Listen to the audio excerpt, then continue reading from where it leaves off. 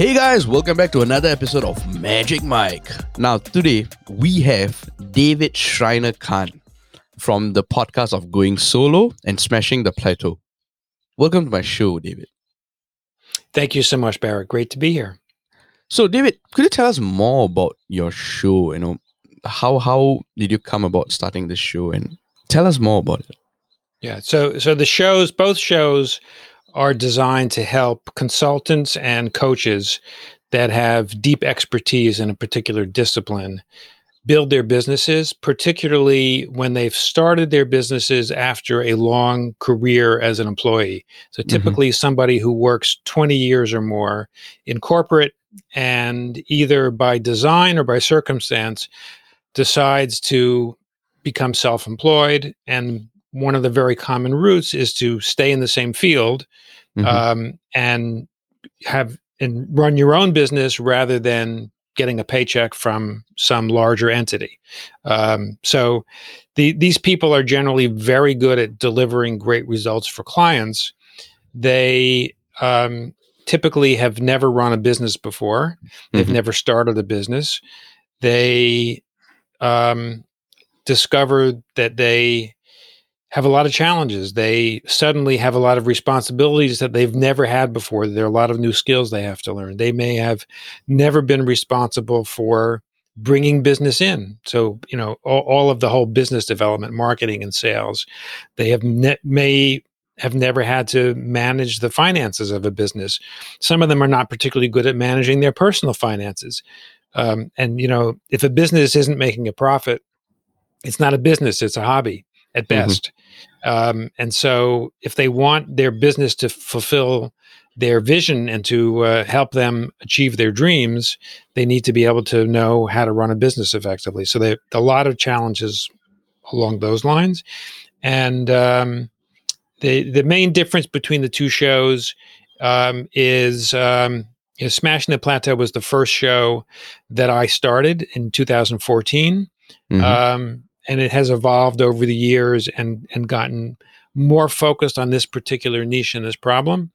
But it's really aimed at established consultants and coaches, so people that have demonstrated they do get business, they have paying clients, but it's not, the business isn't where they would like it to be. I would say most entrepreneurs aspire to achieve something better than what they see right now. So the Smashing the Plateau is really geared for these people that have existing businesses. They'd like to, get to the next level of their business, however they define that. And Going Solo is for people in that very initial stage. So, somebody who may be 50 or 55 years old, who's worked for a big corporation for, as I said, like 20, 25, maybe even 30 years. And something happens. Either they've decided on their own proactively to leave, or maybe they've been pushed out, which is quite common, and they really want to do their own thing. That initial stage is very hard. There's I've had many guests on the show talk about how traumatic it is, and they use the word trauma. So it's there's a lot you have to address right away. And unlike when you have a job, like if you leave a job, your income, if your income is coming only from your job, your income goes from 100% to zero overnight. If you get another job 2 weeks later, your income goes from zero back to 100% the first day you start working. When you start a business, it never goes from zero to 100% in one day. You're lucky if it goes from zero to 100% in a year. That's a whole different story. Yeah. That's like a unicorn in that sense, right? That's like pretty much. Yeah. So that's the theme of the show. I started podcasting. Really, it was a relatively small pivot on content we were already creating in a written blog. So we're doing these text-based interviews where we were posting blog posts 5 days a week, Monday through Friday. Of which 4 of them were interviews. And we did a little survey with our audience, got the feedback that they wanted greater depth. And so we decided to test doing audio interviews as a way to create greater depth. That was in 2014. As you and I and everyone else who listens to podcasts knows, the world of podcasting has changed exponentially in the last 7 years. Yeah. So we've tried to evolve along with it. At the same time, one of the things that I'm proud of is that we have released content consistently every single week for 7 years. Wow, that's actually a huge achievement, to be honest, because to have that process and to constantly push out a episode a week for the past 7 years, not more every than one a podcaster week. can. Yeah. So we More, so when we had just one podcast,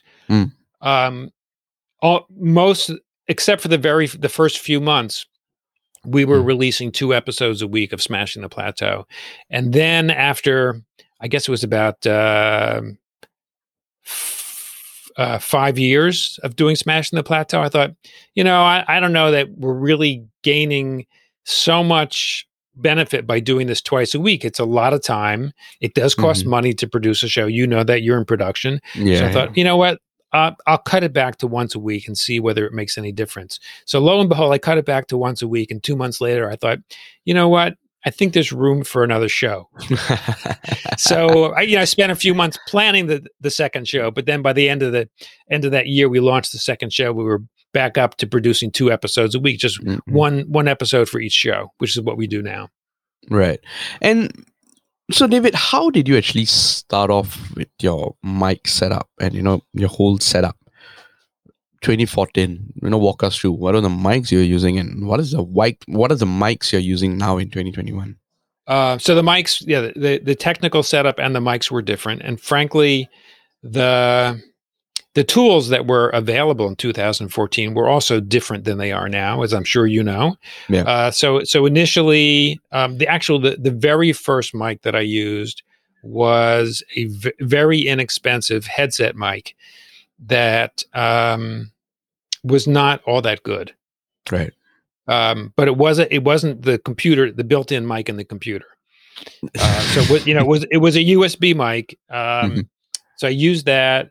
We were using Skype to record the episodes. Right. They were almost all interview episodes. So it was me and another guest, and the guest was in a different location. And even, because we were using Skype, even if I would record an episode with somebody who was in the same city where we could have done it in the same location, I always told them, no, we have to be in different locations because we're going to use Skype, because it was just easier for me to use the same setup all the time. Yeah. I didn't actually have the equipment to do it in person. And I wasn't going to go out and buy equipment when, I would say 95% of my interviews were with people from other cities. Yeah. Right. So we use Skype. Skype has this add-on piece of software called Ecamm Recorder. Yes, which Ecamm a lot live of podcasters, right? A lot of podcasters use that for years. I know Skype now has a built-in recording tool, but for years it did not. And Skype produced pretty good quality recordings. Yep. You were at the mercy of your internet connection, and you still are if you use Skype. But it wasn't bad, and you couldn't beat the price. It was free. The Ecamm software, it was a price for it, but it was so minimal, and it was a one-time expense. Yeah. And frankly, and they give you free upgrades too, which is crazy. I don't know how they make money. They certainly didn't make a lot from us. but so we used Skype. I had a Mac laptop. And still have a Mac laptop that I use, which, they're great machines. What else? I don't know. What else do we need in order to do this? I think more or less that's about it. You have your software, you have your mic and headset. So then you would ask me about the mic. So, part of the thing was I didn't want to invest a lot of money if I wasn't going to continue to do it.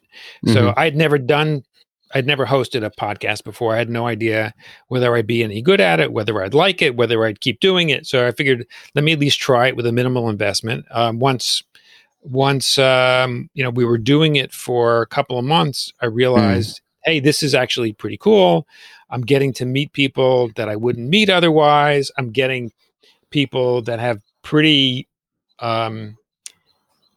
significant profiles to spend an hour with me. And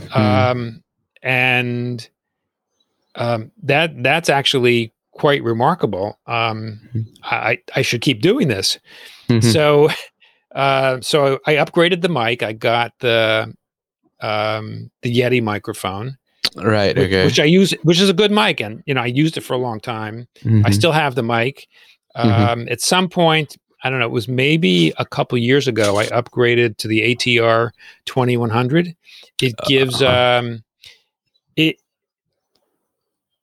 because it doesn't pick up a lot of background noise. I think it gives a slightly better quality. Yep. And it also has I don't know. To me, it sounds like a richer sound. So I like the ATR 2100 better for podcasting. I know I was going to say I know there are much more expensive mics that a lot of podcasters use, that are probably 3 and 4 times the price of the ATR 2100. I've never felt compelled to invest more in a mic than what I have. Yeah. I think the ATR 2100 is a pretty solid mic, to be honest. I'll put that in the range of like the Samson Q2U and even the latest ATR 2100X. Because with the Blue Yeti, I mean, there are 4 modes you can choose from: the condenser, cardioid, and etc. etc. But with the ATR 200, like you said, it's a dynamic mic, so it only picks up within a bubble. You see, so whatever background noises you have, it doesn't pick it up. And for a USB microphone, that's pretty solid. That's honestly pretty solid. Yeah. So now you're using the ATR 200. What about your hosting platforms? Like, how have you been hosting the show actually? So we started off using Libsyn, which is pretty common. It's one of the big guys, and it was very solid and worked quite well. And then several years ago, we migrated. Initially, we migrated our website to podcast websites, which I don't know if you're familiar with it. It was developed by 2 veteran podcasters, and frankly, our website really needed an upgrade badly. And I personally know both Mark Asquith and John Lee Dumas, who are the co-founders and they run podcast websites. Yep. And I know that they both are very serious about high quality results. Yep. And I took a look at what they had created, and I thought, oh, this is something that will work really well. I like the idea of having a website for a podcast that we don't have to keep upgrading. Right? Whenever the technology changes, they take care of the upgrades. So I like the idea of a website as a service, right, for specifically designed for podcasts. And honestly, it works beautifully. I've never had to fuss with it. It's really easy to use. It looks great. It does everything we need to support the podcast. And then they came out with their own audio hosting system called Captivate, right? Sometime after launching podcast websites. And it was just a no-brainer to switch from Libsyn to Captivate because it was built to integrate with podcast websites. I know these guys. I know they'll do a good job supporting it. And it has features that Libsyn doesn't have, which are also really good for podcasts.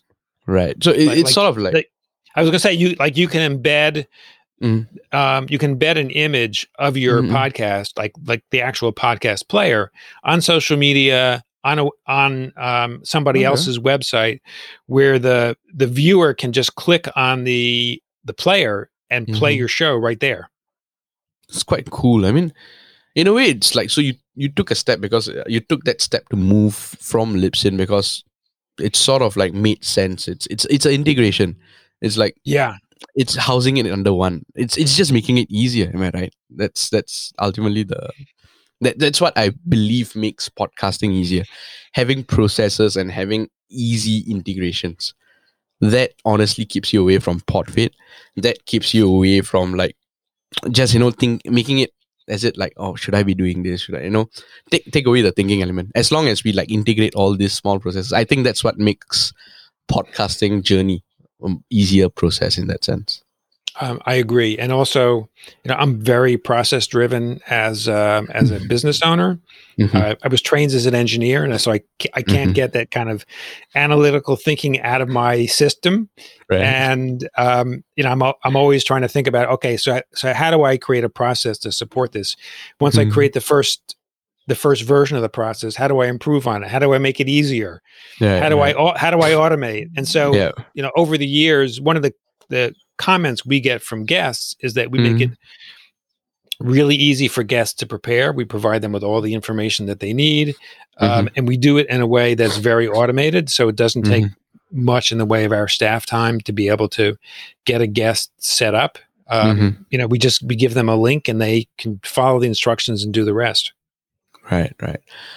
So moving on from the technical aspects, coming into like promoting your show. How do you promote these shows now in 2021?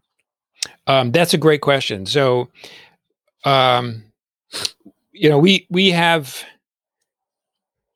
like one of the ways that we promote the show is, and this is true, I would say any show where you have a guest, um, your hope is that the guest will then promote the show to their audience. Mm-hmm. So we do. We're pretty explicit with guests that we expect them to share it with their audience. We can't force anybody to do it. But we do tell them up front that it's an expectation. We do remind them after the Mm-hmm. episode goes live Mm-hmm. that they said they would share it, and we also give them tools that they can use to share the show. So we'll give them text that they can share. And of course we Mm-hmm. give them the link, which is pretty basic, but we also give Mm-hmm. them some other material that they can use to share the show. So the I would say through the guest network is probably the biggest way that we promote the show. And honestly, when you think about a business based podcast like ours, Mm-hmm. where it's a free educational tool for the audience, Mm-hmm. um, and people that listen to podcasts are going to listen to other podcasts. Yeah. So to the extent that we have people on our show where there's something similar about our audiences, it seems pretty natural that sharing it with each other's audiences is going to help each of us grow our audiences. Mm-hmm. So that's one way. Another way is, as a podcast host, I also look for other podcasters that fit our profile to have on as guests, because I know, again, they already have an audience of listeners. Those Right. listeners are going to listen to other podcasts. So that's another way to grow the audience, deepen the audience. We do occasionally get featured in the press. That helps a little Mm-hmm. bit. We do post on social media. Social media helps a little bit. Mm-hmm. There's the organic growth of our listeners are going to suggest to people in their network that Mm-hmm. they check out our show if our show is relevant to them. Mm-hmm. So I would say probably the uh, biggest method has been a variety of methods that are primarily organic in nature. Gotcha. So it's a bit more on like cross-platform promotion, cross Yes. promoting, actually, not platform, cross Yeah, promoting. I would say we're cross promoting based on networks and relationships we have with Right. other people that have audiences. Right. That's That's pretty cool. That's quite interesting, like, because podcasters I've interviewed before, they use social media. I mean, that's like the basic, but I think this is quite interesting, not leveraging on like your each other's networks to sort of build up your audiences. I think that's quite interesting to explore for podcasters, to try out something they can try out in that sense. Honestly, I find that it works pretty well. I also find that podcast hosts tend to be people with collaborative spirit, which lends itself to a desire to help other podcast hosts, even if you're solving a very similar problem for a very similar audience. I find that unlike in other aspects in business, there is not a lot of cutthroat competitive spirit among podcasters. People tend to be pretty generous helpful. And helpful and collaborative, and a belief that there's, even though there are, I don't know, 8 billion people in the world or whatever it is, podcasters think that there are enough listeners for everybody. Yeah, that's what I've found. David, what has been? I mean, you've been in this game, you've been in this industry for almost 7 years. I'm pretty sure you would have came across challenges and problems. You would have solved it. But what has been the biggest problem so far as a podcaster? I don't know if there's really one looming big problem. One of the challenges has been, which we've solved, I think, pretty early on and pretty easily. One of the problems is figuring out how to do this consistently in a way that is affordable and both in terms of money and time. As a host, it takes time to host a show. Like there's time that I'm spending live with guests that we're spending recording.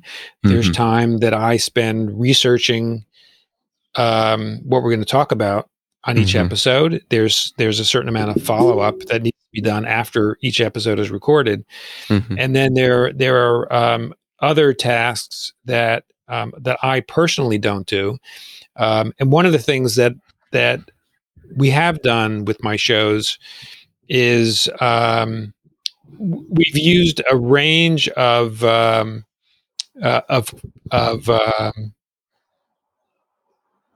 different kinds of team members to produce the show, ranging from having a pretty robust team that was doing a lot. There was a point when I wanted to restructure it in a way that I thought might be smarter and more effective. And the only way that I felt like I could get a better handle on what was needed was by doing all the production myself. Okay. So I did that for a few months. Talk about time consuming. That was definitely more time consuming, but it really helped me. It helped me understand the process. Yeah, it helped me both understand and improve it. So I figured out what I really didn't want to do myself, and I found some really good team members to help, who are still with me today. So this was a few years ago, and they're team members that are really well organized and consistent in both delivery of their work and also consistent in the quality of their work. So I feel very blessed to have such a great team. And I think it was important to actually spend some time trying to figure out how I wanted to change the process in order to do that. So figuring out the team was, it's one of the bigger challenges. And I see with other podcasters, there are a lot of different ways to do the production. Some people, do everything themselves because they want to. Some people do Mhm. everything themselves because they don't want to invest any money in their podcast unless they absolutely have to. Some are not too concerned about quality, and Mhm. so like the quality of the audio sometimes is not so great. I'd love to be able to be in a position to produce shows like, the highly produced NPR shows, Yeah. or the, um, what Gimlet Media now Yep. does. Like, right when The they story. like even when they first started out, I was following Alex Bloomberg and what he was doing with startup in the beginning was really Mhm. kind of fascinating. I had not been podcasting all that long when he decided to launch his own podcast. He's somebody who has an audio journalism background, so it was Mhm. interesting for me to kind of hear what he was doing from both audio production perspective and also from an audio storytelling perspective. So following him, I got to learn a few techniques, Mhm. but I also saw that because he had both a kind of reach and also he had some investors, he was able to put money into the production process that we just can't afford to do. So Yeah. it's a whole different level. Yeah. You know, I, if I had a different kind of show and different kind of economics behind it, things would be Then a that. lot different than they are now. But for what we were able to do with Mm-mm. again with producing 2 episodes a week consistently, Mm-mm. we do have lots of consistent listeners, and people are glad that we produce what we produce. We Mhm. get great feedback that the shows are helpful, especially Mhm. for people that are facing the problem that our audience faces about trying to build a consulting or coaching business late in their career. Mhm. I'm glad we're able to produce content that is helpful to Con- people and helps them learn how to do a better job of what they're trying to do. Awesome, awesome. So, David, we're coming to the end of the show, and I'm asking these questions. I always ask these couple of questions to podcasters. If there's this one magical app, because 2021 has been the year where apps has been on the rise, and it's making podcasting much more easier. But if there's this one magical app that would solve all your problems as a podcaster, what would that be? Yeah, for me, I'm not sure it's an app. I'll be honest with you, Barrett. Okay. The technical tools that we use work pretty well. We Mm-hmm. use Squadcast now for recording, just like you do. Mm-hmm. It's a great tool. It's maybe if there was one app that managed the entire process from Okay. soup to nuts. So, like, if you think about it, we could use some podcasters use project management tools to manage Yeah. the process. We don't. But if there was one app that would manage everything from the initial plan to do an episode and the not just the release but also the promotion of the episode afterwards, like Mm-mm. all of the steps from soup to nuts, that might be something worth The doing, dream. right? However, one of the challenges is that if you design such a thing, it's not going to work for everybody because everybody's purpose for a podcast is a little different. Yeah. Everybody's process is a little bit different. It's kind of Yeah. like when Apple came out with the iPhone, it was a game changer, but it doesn't do certain things that I was doing with my mobile device before I had an iPhone, Mm-hmm. and I still can't do. So you're always going to have compromises when a new app comes out. That's pretty interesting because, like, to manage the whole process, that's actually a challenge as well to me, because to know where you should pick out your whole, like, to know to identify what is needed in the process.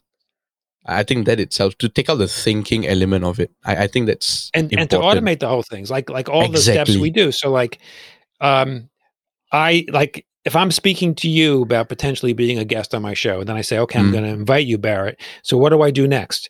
I've got to send you something so that you can get booked on a recording time slot. Exactly. And then it has to integrate with all the platforms that we use, all the tools and the resources we use.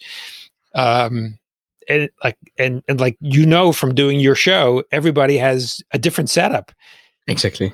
Right. So you probably have to come up with one setup that's going to be the like integrated with it in order for it to work.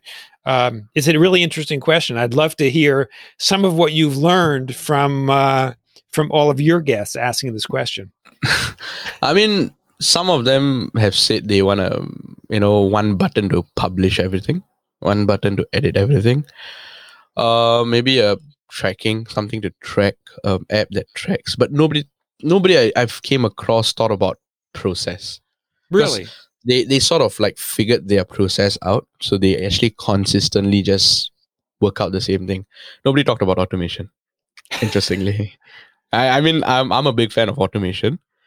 Nobody talked about automation. Yeah, it's interesting. With artificial intelligence being what it is today, one could probably automate the whole thing using some, deciding on what the common tools would be. Yeah, it's quite interesting, how podcasters. I think it also varies, like how long you are in this industry. Because one trend I'm noticing is like the longer you are in this industry, the more you start to sort of optimize your processes. That's one thing I'm sort of picking up slowly from the podcasters I've done. So that's actually a very insightful and a very thought-provoking, I would say. That's the exact word I would use. That's a very thought-provoking. This is a very thought-provoking episode. Like how automation can actually help you, how processes can help you keep your podcast consistency up there. So, that's been amazing. As a final question, David, I asked this to all podcasters. What did you have for breakfast this morning? What did I have for breakfast this morning? I had a cup of coffee. I had scrambled eggs. Nice. I had some nice fruit. Right. And I had matzah. Perfect. Because it's Passover. Awesome. David, thank you for coming on Magic Mike and sharing your insights. I hope the listeners had a good, insightful listen. And I hope you had great fun on being on the show as well. Oh, it was terrific, Barrett. Thank you for inviting me. Good luck with what you're trying to do. Thank you, David.